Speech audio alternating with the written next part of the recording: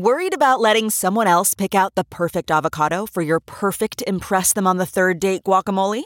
Well, good thing Instacart shoppers are as picky as you are. They find ripe avocados like it's their guac on the line. They are milk expiration date detectives. They bag eggs like the 12 precious pieces of cargo they are. So let Instacart shoppers overthink your groceries so that you can overthink what you'll wear on that third date. Download the Instacart app today to get free delivery on your first 3 orders, while supplies last. Minimum $10 per order. Additional terms apply.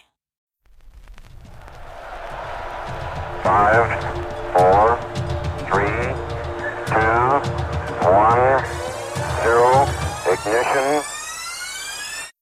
Major Garrett, yes, CBS, yes, hi. Ladies and gentlemen, please welcome Major Garrett. From the nation's capital. Major, fantastic. It's The Takeout. Major. With CBS News Chief Washington Correspondent. Major, that's nonsense. Major Garrett. And you should know better. Welcome to the very best part of my broadcast week. I'm Major Garrett, host and creator of this still amazing program known as The Takeout. Working from home like many of us are. Those of you who are not working from home, frontline workers, be they hospital medical workers, grocery stores, first responders, thank you for what you're doing. Be well, be safe. And for those of you who are enjoying the program, thanks for catching up with us. Great to be back on CBSN for the second week in a row. That's encouraging for all of us. A little bit of new normal, at least it feels that way. At least getting back on CBSN. A small part of the new normal, but we'll take it wherever we can find it. The conversation this week is going to be about small businesses, in particular the restaurant industry. As you know, this show is built and always has been built around the restaurant experience, because it's always been my belief that conversations built around a meal are by definition more interesting. They're more relaxed. They're more closer to what conversations are normally like. And in a city like Washington, where a lot of conversations aren't normal, let's just say, restaurants help bring it a little bit closer to that normal place we're all most comfortable with. So we're going to talk to somebody who is right in the middle of adjusting to the COVID-19 realities foisted upon the restaurant business. He's a guy that if you Google, you'll find he is involved also in politics at some level. His name is Ray Washburn. So let's just clear a few things up right off the beginning. He supported Governor Chris Christie in the 2016 campaign. Then he became a part of the finance team for then candidate and then eventual nominee and President of the United States, Donald Trump.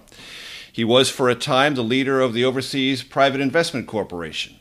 He now serves as a member of the President's Task Force on Reopening the Economy.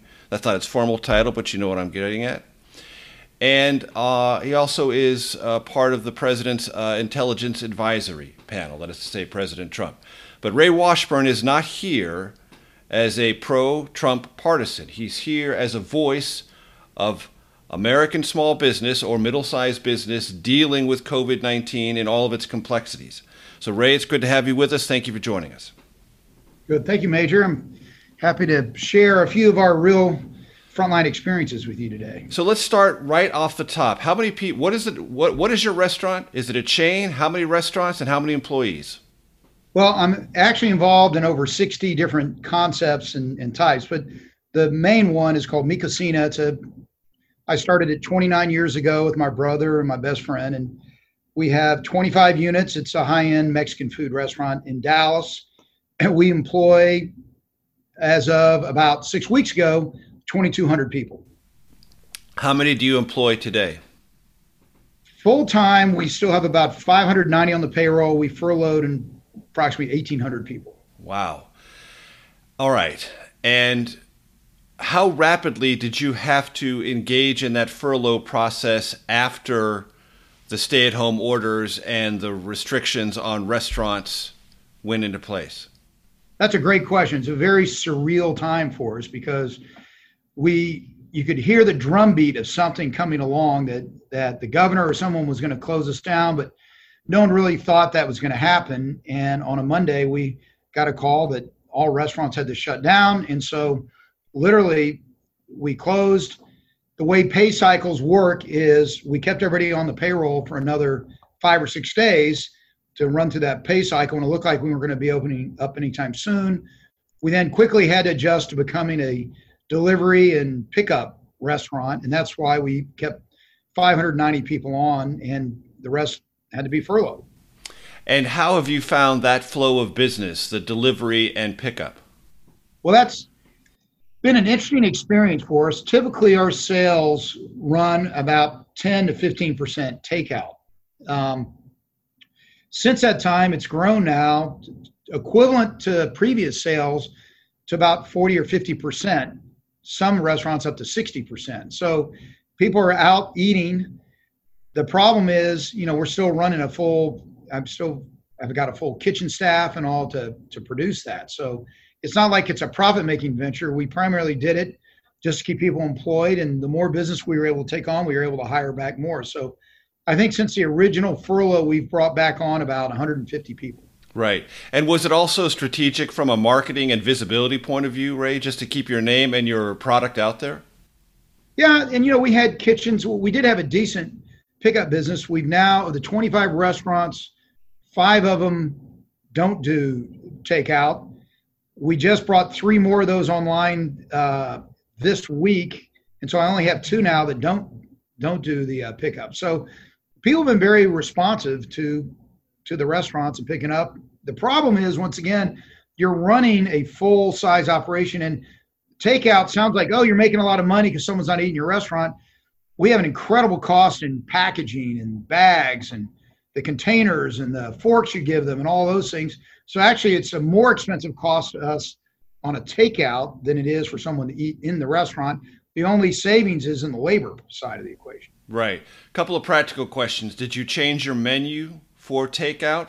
And do you find new challenges in quality control? We shrunk our menu 70%. We just really cut it down to the ones that were easier to prepare. There are a lot of items most restaurants have on the menu, sell very few of during the day. So we cut it down to our most popular items. As far as the quality of our supply chain to supply, not at all. We are seeing pricing relief in things like avocados and chicken and things like that. We don't use any pork at all other than bacon. And so I know the pork producer, Smithfield, was having problems, but that hasn't been an issue for us. Right. And in terms of your customers picking it up and enjoying it by the time they get home, there's no problems there? No. It's if someone comes and picks it up to your restaurant, they're pretty much home quickly.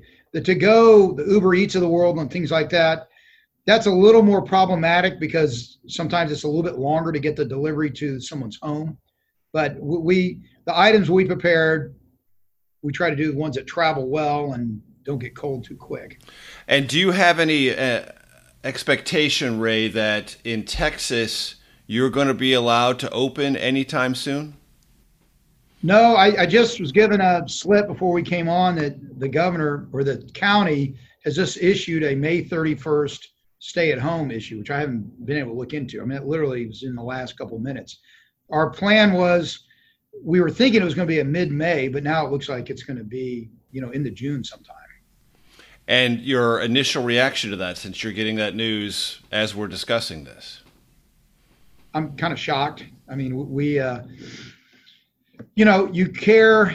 Look, Major, I don't want to get in some political football in this whole thing, but for us, our customer base and people out, I mean, that's more of a political question. What I'll say is we're very disappointed. We're not open. We think we should be open.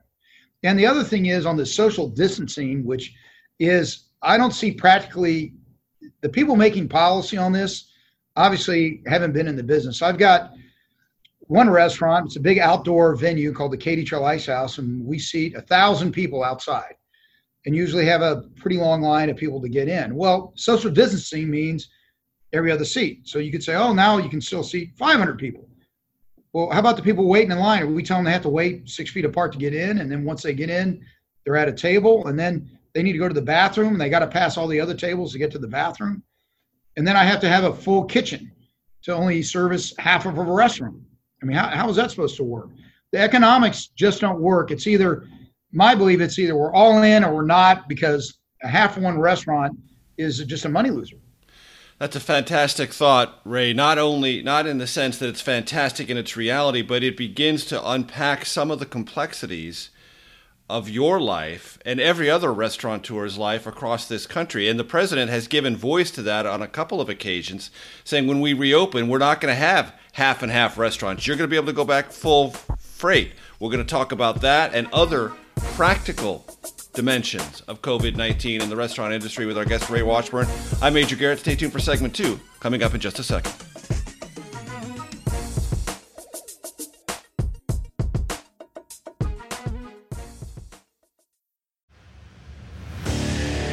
What makes a life a good one? Is it the adventure you have? Or the friends you find along the way? Maybe it's pursuing your passion while striving to protect, defend, and save what you believe in every single day. So, what makes a life a good one? In the Coast Guard, we think it's all of the above and more, but you'll have to find out for yourself. Visit gocoastguard.com to learn more.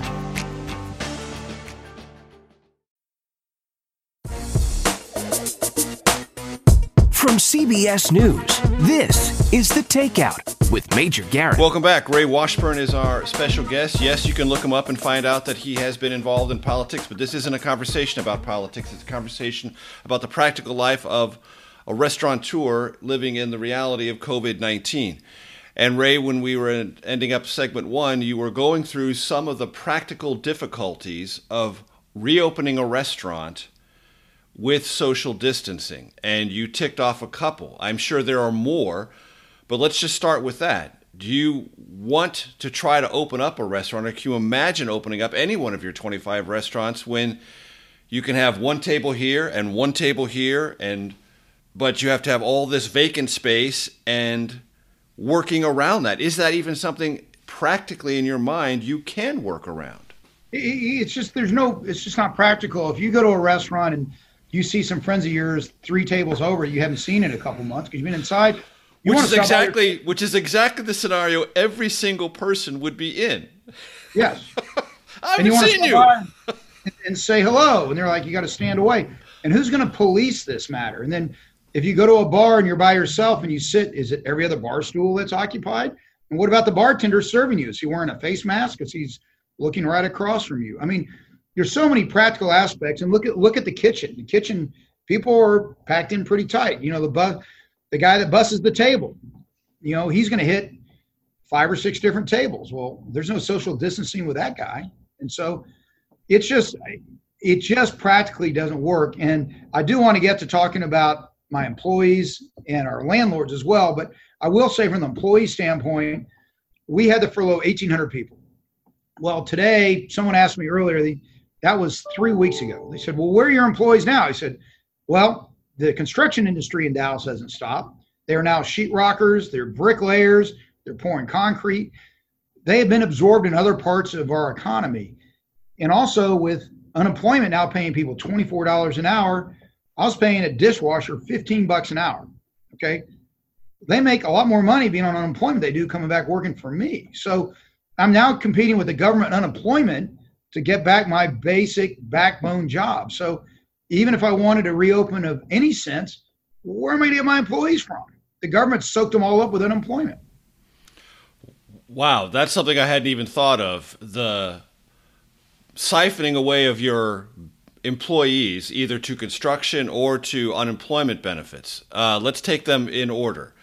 So based on your own assessment, some employees of yours have already shifted to another job. You believe that? You know that? Oh, I know that. And, you know, we'll wait till the summer comes. It gets 110 degrees outside if they want to come back. But it's, you know, people slowly, they'll find other places to go. I haven't lost anyone to any competitor of mine in the restaurant business, but they'll go to another city because they hear something, or they go into landscaping or something else. But it's very hard to put, the longer this goes, the further and further people drift away. And we try to keep up, you know, our senior management, as far as the managers and our chefs and things like that are there. But the people that bust a table, wash the dishes, sweep the floors, your basic backbone of any restaurant business, they're disappearing.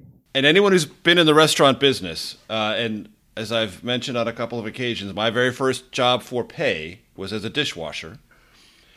The one thing that I love about the restaurant industry, and it's one thing that any restaurateur knows in his or her bones, there are no hierarchies in restaurants. The owner can't exist without a dishwasher and a busboy.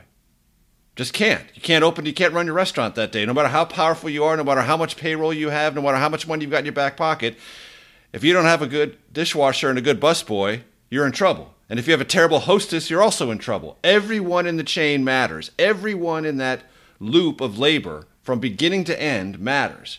And the hierarchies don't really exist. And these employees you're talking about are central to your ability to reopen, are they not? That's correct. And again, when you're dealing with the government, given unemployment, which I understand doing it, but once we start hiring people back, they've got to stop those programs of paying those kind of salaries, because there is no incentive to go back to work. You disincentivize people because they're getting paid so much more than they would, in the normal sense. Right. And to what degree, Ray, have you heard from your employees? Some have obviously drifted to other jobs, but some are, I imagine, loyal to you and wonder what their future is. You said you've kept some on the payroll. Have you used or reached out for the Paycheck Protection Program funds? And if so, have you received it? And has that become a lifeline for some of your other employees? Yes, we have. We got some funding last Friday, and we're going to start hiring back people right away. Now, I want you to understand how this PPP deal exactly works. Okay, you get 75% needs to go for salaries, which, we can hire back as many, but 25% can be used for other things. It can be used for rent. It can be used for other expenses. But people seem to forget this happened in March. Things like sales tax to your local jurisdictions for February are due in March. Well, most people didn't pay their February because they didn't have the money. And so in our case, we had a huge sales tax bill, which we needed to pay. That was our first payment out. And so a lot of this money that people think is going to be out there for the next 2 or 3 months is getting chewed up by past issues that you might have had. And as well as landlords are coming to you saying, and we're finding most landlords, and this is kind of the basic formula that landlords are doing. They're saying pay us 50% rent for April, May, and June. Pay all of March, but April, May, and June. The other 50%, we're going to tack on to your lease payment in 2021. So they're not abating it. It's just deferring it. Well, that's fine, and we can live along with that. But I think this real bomb hits in June when the payroll money runs out for these people, and we go to employees and say, I want to hire you back. And they're like, well, you were paying me $15 an hour, and I get 24 for unemployment. Why do I go back to you? And then I'm stuck with this money that was supposed to be used to employ people back. So you get to June, your rent money's run out. You've paid your sales tax. Your vendors all run on 30-day terms. You're like, okay, the vendors for March are getting paid for February. You follow me? And so it's getting to be this daisy chain of like, okay, when's the music stop? We got to have sales. We got to get reopened. And landlords are getting their mortgage, people they have their mortgages with knocking on their door saying, where's our rent? They're doing the exact same thing. We'll defer 50%, till next year. You pay us 50%. Well, that's fine as long as you got some money going. But this government stimulus, it's going to blow through the system in 60 days, and it's going to be game up. And let me tell you, the last thing that's going to become a big concern in the fourth quarter is inflation, because things are getting shut down, whether it's your avocado producer, your tequila supplier, since demand is shutting down. So let's say everyone's doing 50% of the sales they were doing before. Capacity in the supply chain is getting shut down. If things start ramping back up this fall, we're going to start calling up and saying, okay, now I need 100% of my goods now. And they're like, well, we shut capacity down. There's a lot more competition. And with all this money jacked into the money supply and such a lack of thing, we're going to look, there's a chance we're going to get hit with some rampant inflation in the fourth quarter. Wow. There's a lot to unpack there, Ray. But let's just talk about June. Let's just say, for example, to take all the daisy chain things you mentioned in order. So June comes along. You've got your payroll protection program money, but it's beginning to wind down.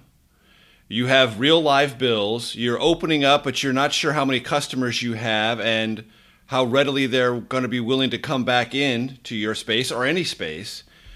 The bills haven't gone away. They might be deferred, but you have to plan your budget and your overall approach to day-to-day business with, I would imagine, 5 or 6 variables you've never had to try to calculate before.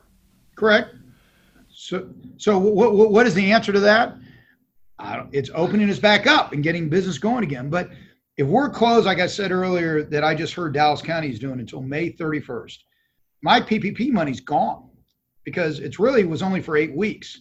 So I'm going in the first week of June with like, okay, I don't really have any sales. My vendors are hopefully caught up to the PPP a little bit, at least on the edge. But then what's the next step? Do I have to then furlough 1,800 people again? Well, if employees see that, why will they come back to work for you if they can stay on unemployment and make almost twice as much?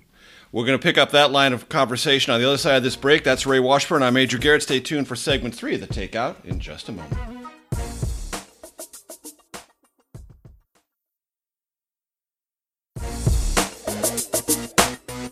From CBS News, this is The Takeout with Major Garrett. Welcome back. This show is focused on the topic of real-world live coping under COVID-19 for one restaurateur in America. His name is Ray Washburn. Yes, he's been involved in politics. We've gone over that. But he's not here in a political context. This is the real stuff that he and I would dare say thousands, if not tens of thousands of small business and restaurateurs around the country are trying to figure out. And this is not about assigning blame. It's just what are the practical realities of trying to sustain a business, reopen a business that is in the hospitality realm, that is deeply personal, that is about social gathering and interacting in a time of uncertainty around COVID-19. And Ray, we talked about a lot of issues, financial and otherwise, in segment 2, but there's a larger context to this. The hospitality industry in general, it's not just restaurants, it's hotels, it's the whole scheme. And all of that, it seems to me, is under tremendous frontline stress in terms of how do you reopen? Are people going to be comfortable going back in those spaces? And how do you attract employees, keep them, and maintain any sense of order in your business? Well, I'm a small investor in some hotels. And I'll tell you from the hotel side of this equation, hotel occupancy nationally right now is running about 5%.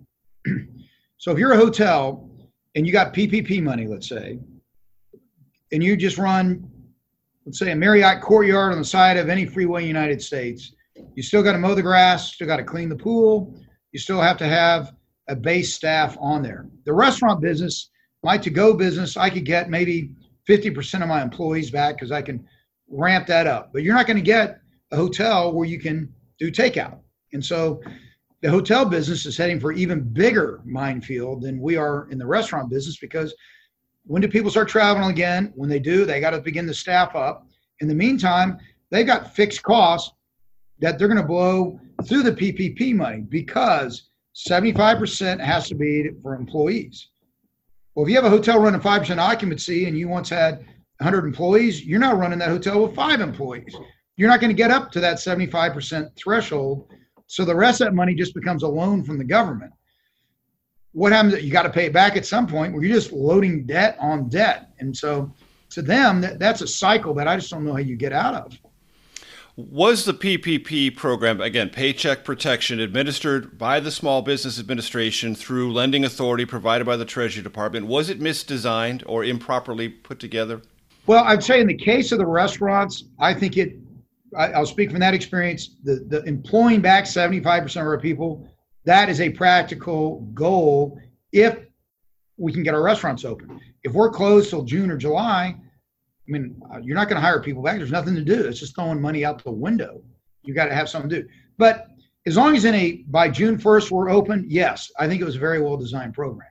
If I'm the hotel business, I don't know how long it is, even if they switched the lights on the day and just said, everyone go back to the new, the way it was, it's going to take so long to get travel back. We're about to hit the summer season. Most people have probably already canceled their summer vacations and camp for their kids. Well, those hotels, how do they dig their way out of that hole? I think it's going to have to be rethought by different industries. Right. When we had Craig Fugate on this program a couple of weeks ago, former FEMA director during the Obama administration, I asked him, what does the summer look like? He says it's one long staycation for everybody.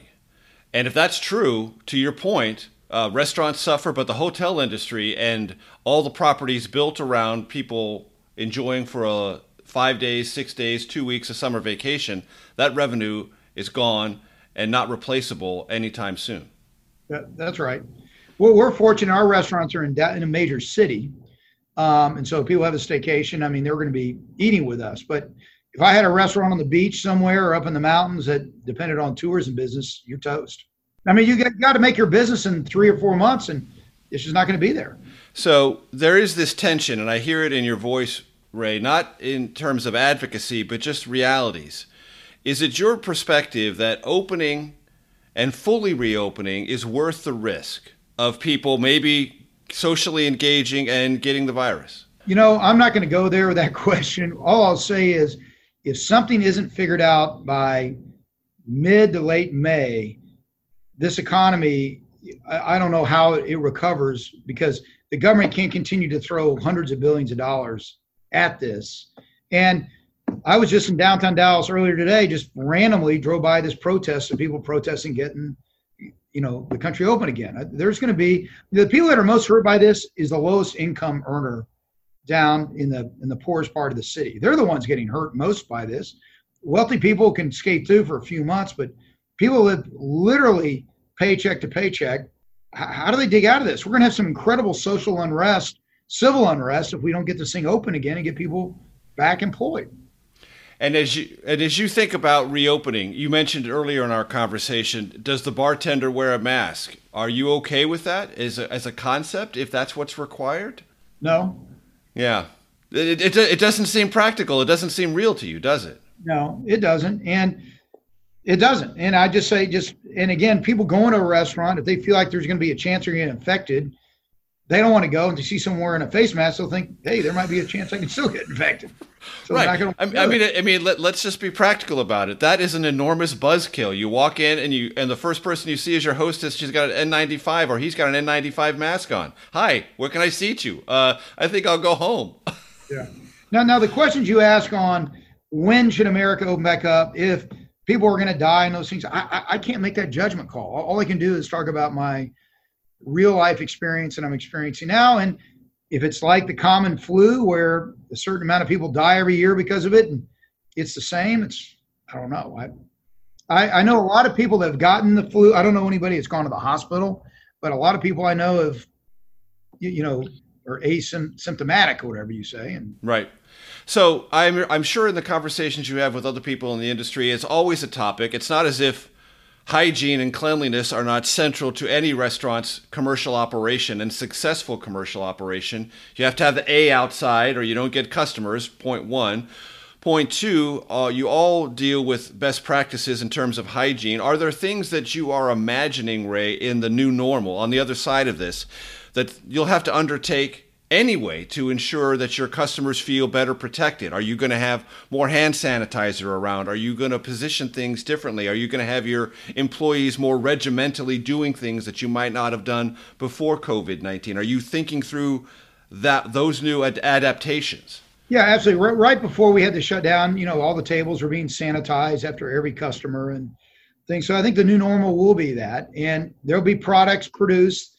Right now, we would wipe a table down. You have to wait 2 or 3 minutes for the thing to dry with the sprayer things down. So, I mean, some people will come up with some innovative ways to sanitize. But yes, I do think customers will not go to a restaurant if they don't feel like it's a sanitary place to go eat. I mean, we can all think of places we walked into that look dirty, and you went ahead and ate there anyway. But now I think we'll walk in and see it and turn around and walk right back out. Right, and that's going to be built into the functionality and the successful functionality of every restaurant, it seems to me. Yeah. So I'll give you another example. The valets. You valet your car. Well, the guy that gets in the car and parks it, in the past you thought nothing about it. Well, guess what? He's had his hands on 100 different steering wheels that night. I mean, who was in that car, 5 cars ago? And is he spreading germs there? So the valet car parking companies are going to have to start thinking out how do their guys wear gloves and change them every time they do a car? Do they wear a face mask in the car? I mean, what's the new normal going to look like? Are people just going to rebel against it and say, I just want to go back to life as we had it, and if I have a health risk of that, I'll just deal with that. There's a hiking trail near my house here in Dallas, and now they've gone to where you can only go on it the first half of the alphabet on Monday every other day, and the other half of the alphabet on the other half of the day, because they don't want too many people walking on the trail. People are going to rebel against that. I mean, they're just going to have to take the risk of living life with it, is what I think would end up happening. My name is Major Garrett. That's Ray Washburn. Back for segment 4, The Takeout, in just a second.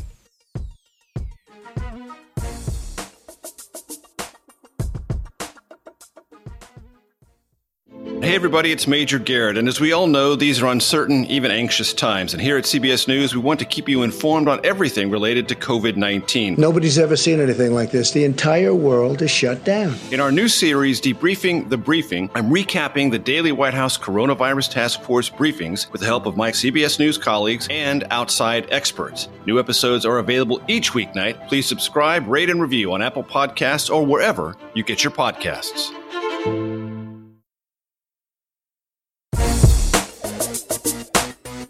From CBS News, this is The Takeout with Major Garrett. Welcome back. Ray Washburn is our guest. He is a restaurateur in Dallas, 25 restaurants, a great number of employees. 1,800 of them had to be furloughed as a result of shutdown orders related to COVID-19. If you've been with us this long, you know he has been explaining all of the practical aspects of trying to live in the current normal, imagine a new normal. And as we left the conversation before we went to break, what are acceptable risks and who gets to decide? I'm not asking you to be a philosopher, Ray. I'm not asking you to solve this problem, but I'm asking for your thoughts. What is acceptable risk and who gets to decide? I think people get to decide. We don't need to become a police state or nanny state where everything we do.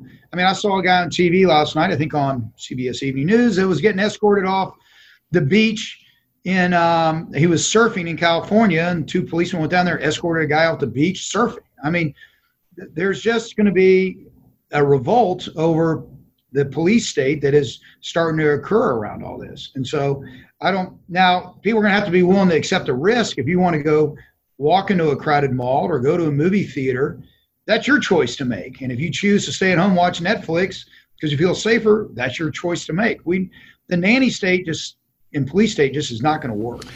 And those are kind of buzzwords, nanny state, police state. Do you think that, at least so far, Ray, and I know you're talking about this pressure building over time, but do you think initially the reaction was proper, or do you think even initially it was an overreaction to the contagiousness of COVID-19 and its potential threat factor? Well, look, this thing hit so fast. No one knew what it was. So I think the first 2 or 3 weeks, people were accepting of it because we had ventured into territory the United States hadn't seen since 1918. But if you look back to the Spanish flu, when it ended, people went back to normal life. And it was a 24-month flu problem. I mean, right now we're only into this 2 or 3 months. So this might be a longer thing to deal with than we want to deal with. But I think everybody wants to get back to life the way it was. And did we have the proper response? I think we have initially, but now it's getting to the point of, people want to get back to life. And you clearly want to get back to life. You want to get back to the life of the life that your employees had, the life that your restaurant had, the vitality of Dallas itself. Describe for my audience, because I have no idea what it looks like. What does Dallas look like? I can tell you Washington, D.C. is almost ghostly in the sense that day in and day out, streets that are typically teeming with vehicles and people are not. You can look down the closest major thoroughfare to me, M Street, and not see a car in either direction in the middle of the day. What's Dallas like? Our roads are very much the same way. The interesting thing, though, starting about 4:30 in the neighborhood I live in, it's people everywhere out walking, husband and wife walking. Growing up as a kid in the 60s and 70s, we were all riding our bikes everywhere. I didn't realize how I never saw a kid ride a bike. And now all of a sudden, there are kids everywhere riding bikes. I mean, everywhere. And it's amazing.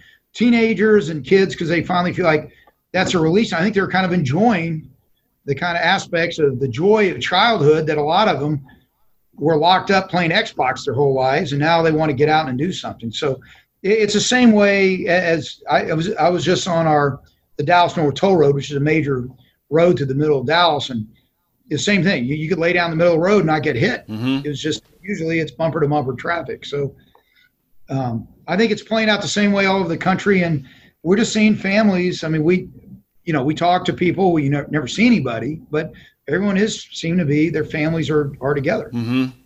So we had on this program last week Stephen Moore, someone I think you're familiar with, and he said, look, we have to reopen the economy because no amount of government loan programs are going to cover this problem. I've heard you share similar sentiments. Is that what you also believe? That there's simply not enough money that the government can put its hands on or print, and not enough programs it can devise to solve all of the practical real-world problems that are radiating at great velocity and force from COVID-19? Well, I agree with everything you just said, but I believe more that people want to be out and be productive in their lives and not trapped at home more than anything else. If you look at communism, they pretty much printed all the money they wanted to take care of people's needs. But people want the freedom to make their own decisions to do things and not be told what to do. So I think that's a bigger problem with all this, is the unrest that's going to be created when people feel like all their rights have just been taken away from them, just ripped away by whom? I mean, under what rights, under what civil discourse, or there's going to be a lot of civil discourse because people aren't wanting to be told to stay and do something that they don't want to do. Mm-hmm. We're used to the freedoms of this country. Right. So freedom is an important construct in this country. It is suffused in our entire history. Do you have, again, I'm not trying to ask you to be a philosopher or a medical ethicist, Ray, but as you think about your restaurant and you think about everyone in your industry, let's say you have 20 of your best customers and you know them and you've known them over the years, and somebody walks in who's infected, and your 20 customers, half of them get sick because one person came in and was sick. Are you okay with that? Look, there's a risk every day getting in your car and driving down the street and someone's going to hit you and kill you, right? And so going to the restaurant, if you're willing to accept the risk that somebody in there might be infected, that's your choice to make. And I think you just got to accept that as a risk every day, and no matter what you do.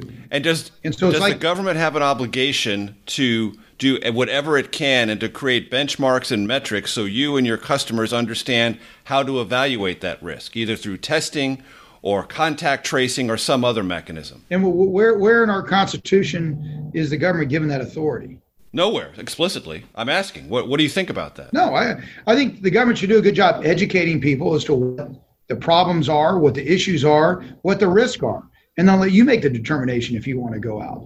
That's what they do when you drive a car. That's what they do when you get on an airplane. I mean, you're making that final last mile decision on what you want to do. But you've been given ample warning or ample information on it, education on it, to make that decision. Now, at that point, you should be able to go. If you're in some other countries, they tell you can't leave your house or you'll get shot. You stay in your house. Well, we're not there yet, Ray, as you well know. No one is issuing stay in your house or be shot orders. Well, how about this surfer by himself surfing and gets arrested and hauled off? I mean, who is he at risk infecting? Right. Well, I know a little bit about California. The theory is it's not just going to be one, Ray. If one surfer is allowed to surf, then there'll be 100 out there. And if there's 100 surfers, there'll be 50 beach volleyball players. And if there are 50 beach volleyball players, there'll be 3,000 walking on the boardwalk. And the problem multiplies because people want to do exactly what you're saying. And so for a period of time, they're saying nobody, in order to not have this multiplier problem play out. That's the theory. I'm not defending it or prosecuting it. I'm just explaining it. Well, the life you described sounds like the life everybody wants to go back to living, doesn't it? Sure. Playing beach volleyball. And, at what time period does that end up coming in? I mean, that's the problem is is we look at the number of people infected. And now I'll get back to the restaurant discussion that this is around. So all I can do in my restaurant is prepare it, clean it, test my employees. That's something for a while I think we should have to do. Test their temperature before they come into work. So when my guest walks in, there's nothing within my restaurant from employees or cleanliness that they should question to that experience. The risk factor is the other customers. That's their determination if they want to take a risk that someone else might have it. Right. That's the voice of Ray Washburn, our special guest for our radio audience. We have to conclude the takeout. For those of you thoroughly enjoying this, either on CBSN or our podcast platform, stay tuned for the Takeout Outtake Especial. For those in the radio audience, thanks for being with us. We'll see you next week.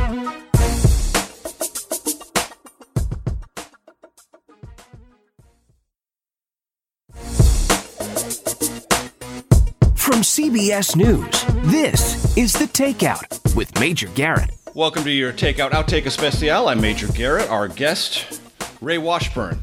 Yes, he's involved in politics, done some stuff for the Trump administration, no doubt. You can look it all up. He's not here as a political voice. He's here as a practical voice.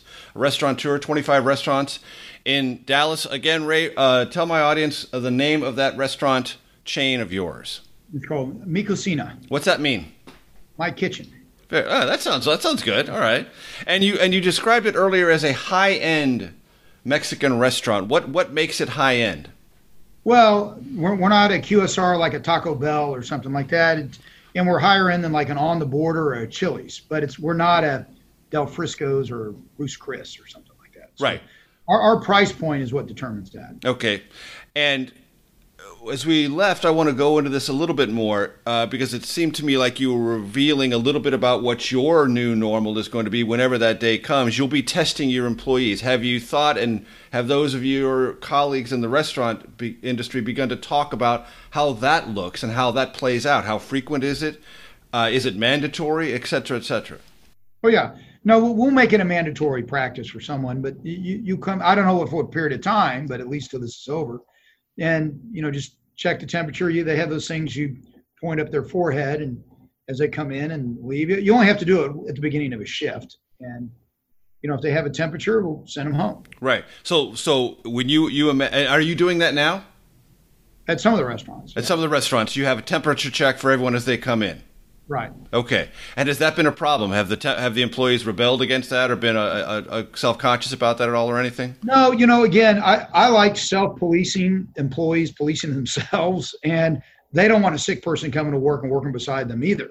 And so when we do when someone drives up to our restaurant and we walk it out to their car, our employees are wearing face masks. They're wearing gloves. We're doing all the proper things. They have we wipe everything down several times a day within the walls, and they're temperature checked. Right. And back on our conversation, I don't want to describe it in any sort of philosophical construct, but it sounds like you have a libertarian point of view on this. Be educated, absorb your own information, make your own decision, and function as you want to function under the risk factors that you've processed for COVID-19. And if I understand you correctly, that's the world you want to live in. That is, but I also think the responsibility of like a restaurant, there is responsibility for providing a sanitary place. There is a responsibility for people feeling comfortable that your employees have been tested and all that. So I think there is, it's not a total one-way street on that. It's just once someone enters your restaurant, then I can't test my customers coming in. That's an invasion of their personal rights. I'm not going to do that. Right. An employee, I can do that because if I don't test them, if they don't check out, then they don't need to come in. Right. But to put that point, that's an important point. You're not going to test your customers. They're going to walk in the door and they're not going to be asked to meet any requirement to come in and eat once you've reopened. That's correct. Right. Okay. We call this the Takeout Outtake Especial because it's a little bit lighter. We ask a couple of questions that help our audience get to know the person a little bit better. So we call these our 3 threshold questions, Ray. So here they are. Take them in whatever order you prefer. Most influential book in your life, your all-time favorite movie or one of your all-time favorite movies. And if you're going to indulge yourself musically at home or on a walk or some other way, what kind of music, artist, or genre are you most likely to listen to? Well, I read a lot, and so my favorite book is always the last one I just finished.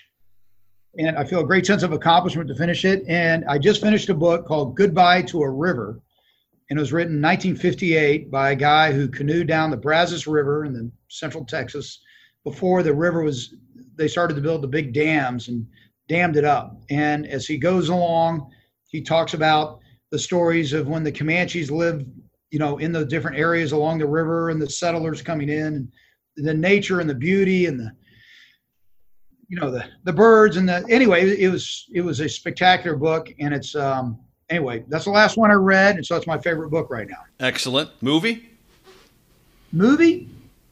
Animal House. An excellent answer, and I'm surprised we haven't had it before. This show is nearly 3.5 years old, and I'm amazed we've never heard that name of that movie name before. But it is an all-time classic. Yeah, it was a coming-of-age movie. It came out when I was 16 or 17 years old, so I don't remember every line from it. So. Right. Quick story, Ray. So I saw that movie when I was 17. Snuck in because it was an R-rated movie and I wasn't supposed to see it without my parents. My parents weren't with me. And I came out of the movie saying, that's the stupidest movie I've ever seen. College cannot be like that. And then I joined a fraternity a year later and found out it's exactly like that. Yeah. What kind of music do you like, Ray? I'm kind of mid-90s. I'm a big Dave Matthews, Matchbox 20, things like that. So, and I like a lot of country. Are you a Texan? I am. I was born in Dallas. Okay. Went to SMU, so stayed in the same zip code. Wow. Same zip code your whole life? Yeah. That is a rarity in modern America. Yeah. I went to school, my high school and my college were about just a few blocks apart, and where I live today is very close. I mean, I've traveled a lot, and but anyway, I was same zip code my whole life. Is the life you're living the one you imagined when you were a youngster? That's a great question. Yeah, I've got a great life, and I've been very blessed and fortunate with what I'm doing. And, a lot of people ask me, a lot of the businesses I'm involved in, I've got a lot of different business interests, but like the restaurant business is like, how'd you get into that? I said, well, I was young and naive. I didn't know any better. And I think a lot of times the different companies you're involved in, and I've got multiple businesses.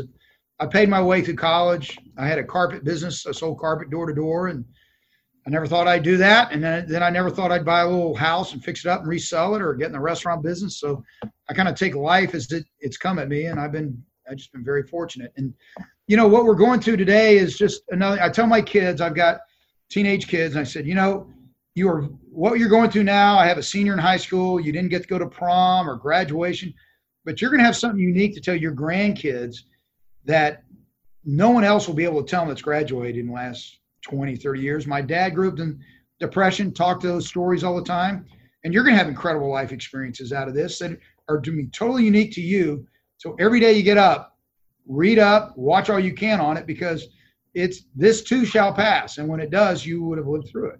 And it will be a bookmark, not just in our lives, but in the lives of the history of this country. No question about it. Ray, it's been a great pleasure talking to you. Thanks so much for your time. Be well, be safe. We'll see you again. Okay, thank you.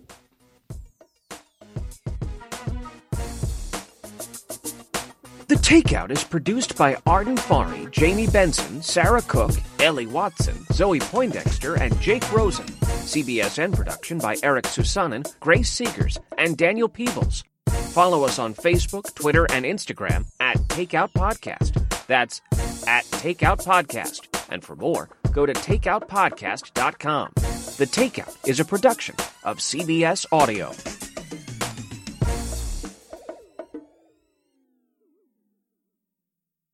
If you like The Takeout, you can listen early and ad-free right now by joining Wondery Plus in the Wondery app or on Apple Podcasts. Prime members can listen ad-free on Amazon Music. Before you go, tell us about yourself by filling out a short survey at Wondery.com/survey. I'm CBS News correspondent Major Garrett, host of the podcast Agent of Betrayal, the double life of Robert Hanssen. During the Cold War, FBI agent Robert Hanssen traded classified secrets to the Kremlin in exchange for cash and jewels. In the podcast, you'll hear from Hanssen's closest friends, family members, victims, and colleagues for the most comprehensive telling of who Robert Hanssen really was. Binge the entire series now. Agent of Betrayal, the double life of Robert Hanssen is available on the Wondery app, Amazon Music, or wherever you get your podcasts. The Hargan women seem to have it all. From the outside looking in, we were blessed. My mom was amazing. But as detectives would soon learn, there was a lot going on inside the Hargan household. Ashley and I have been calling my mom and the house and Helen. No one's answering. 63-year-old Pamela Hargan gunned down in her own home. Her youngest daughter, Helen, lay dead upstairs. Patrol, when they arrived, assumed or thought that there might have been a murder-suicide. But for the detectives on the scene, there were things about the scene itself that were concerning to us on day one. Who would want to kill their mother and their little sister? There is no boogeyman here. It is exactly who we think it is. I'm Peter Van Sant from 48 Hours. This is Blood is Thicker, the Hargan family killings. Listen to Blood is Thicker, the Hargan family killings, wherever you get your podcasts.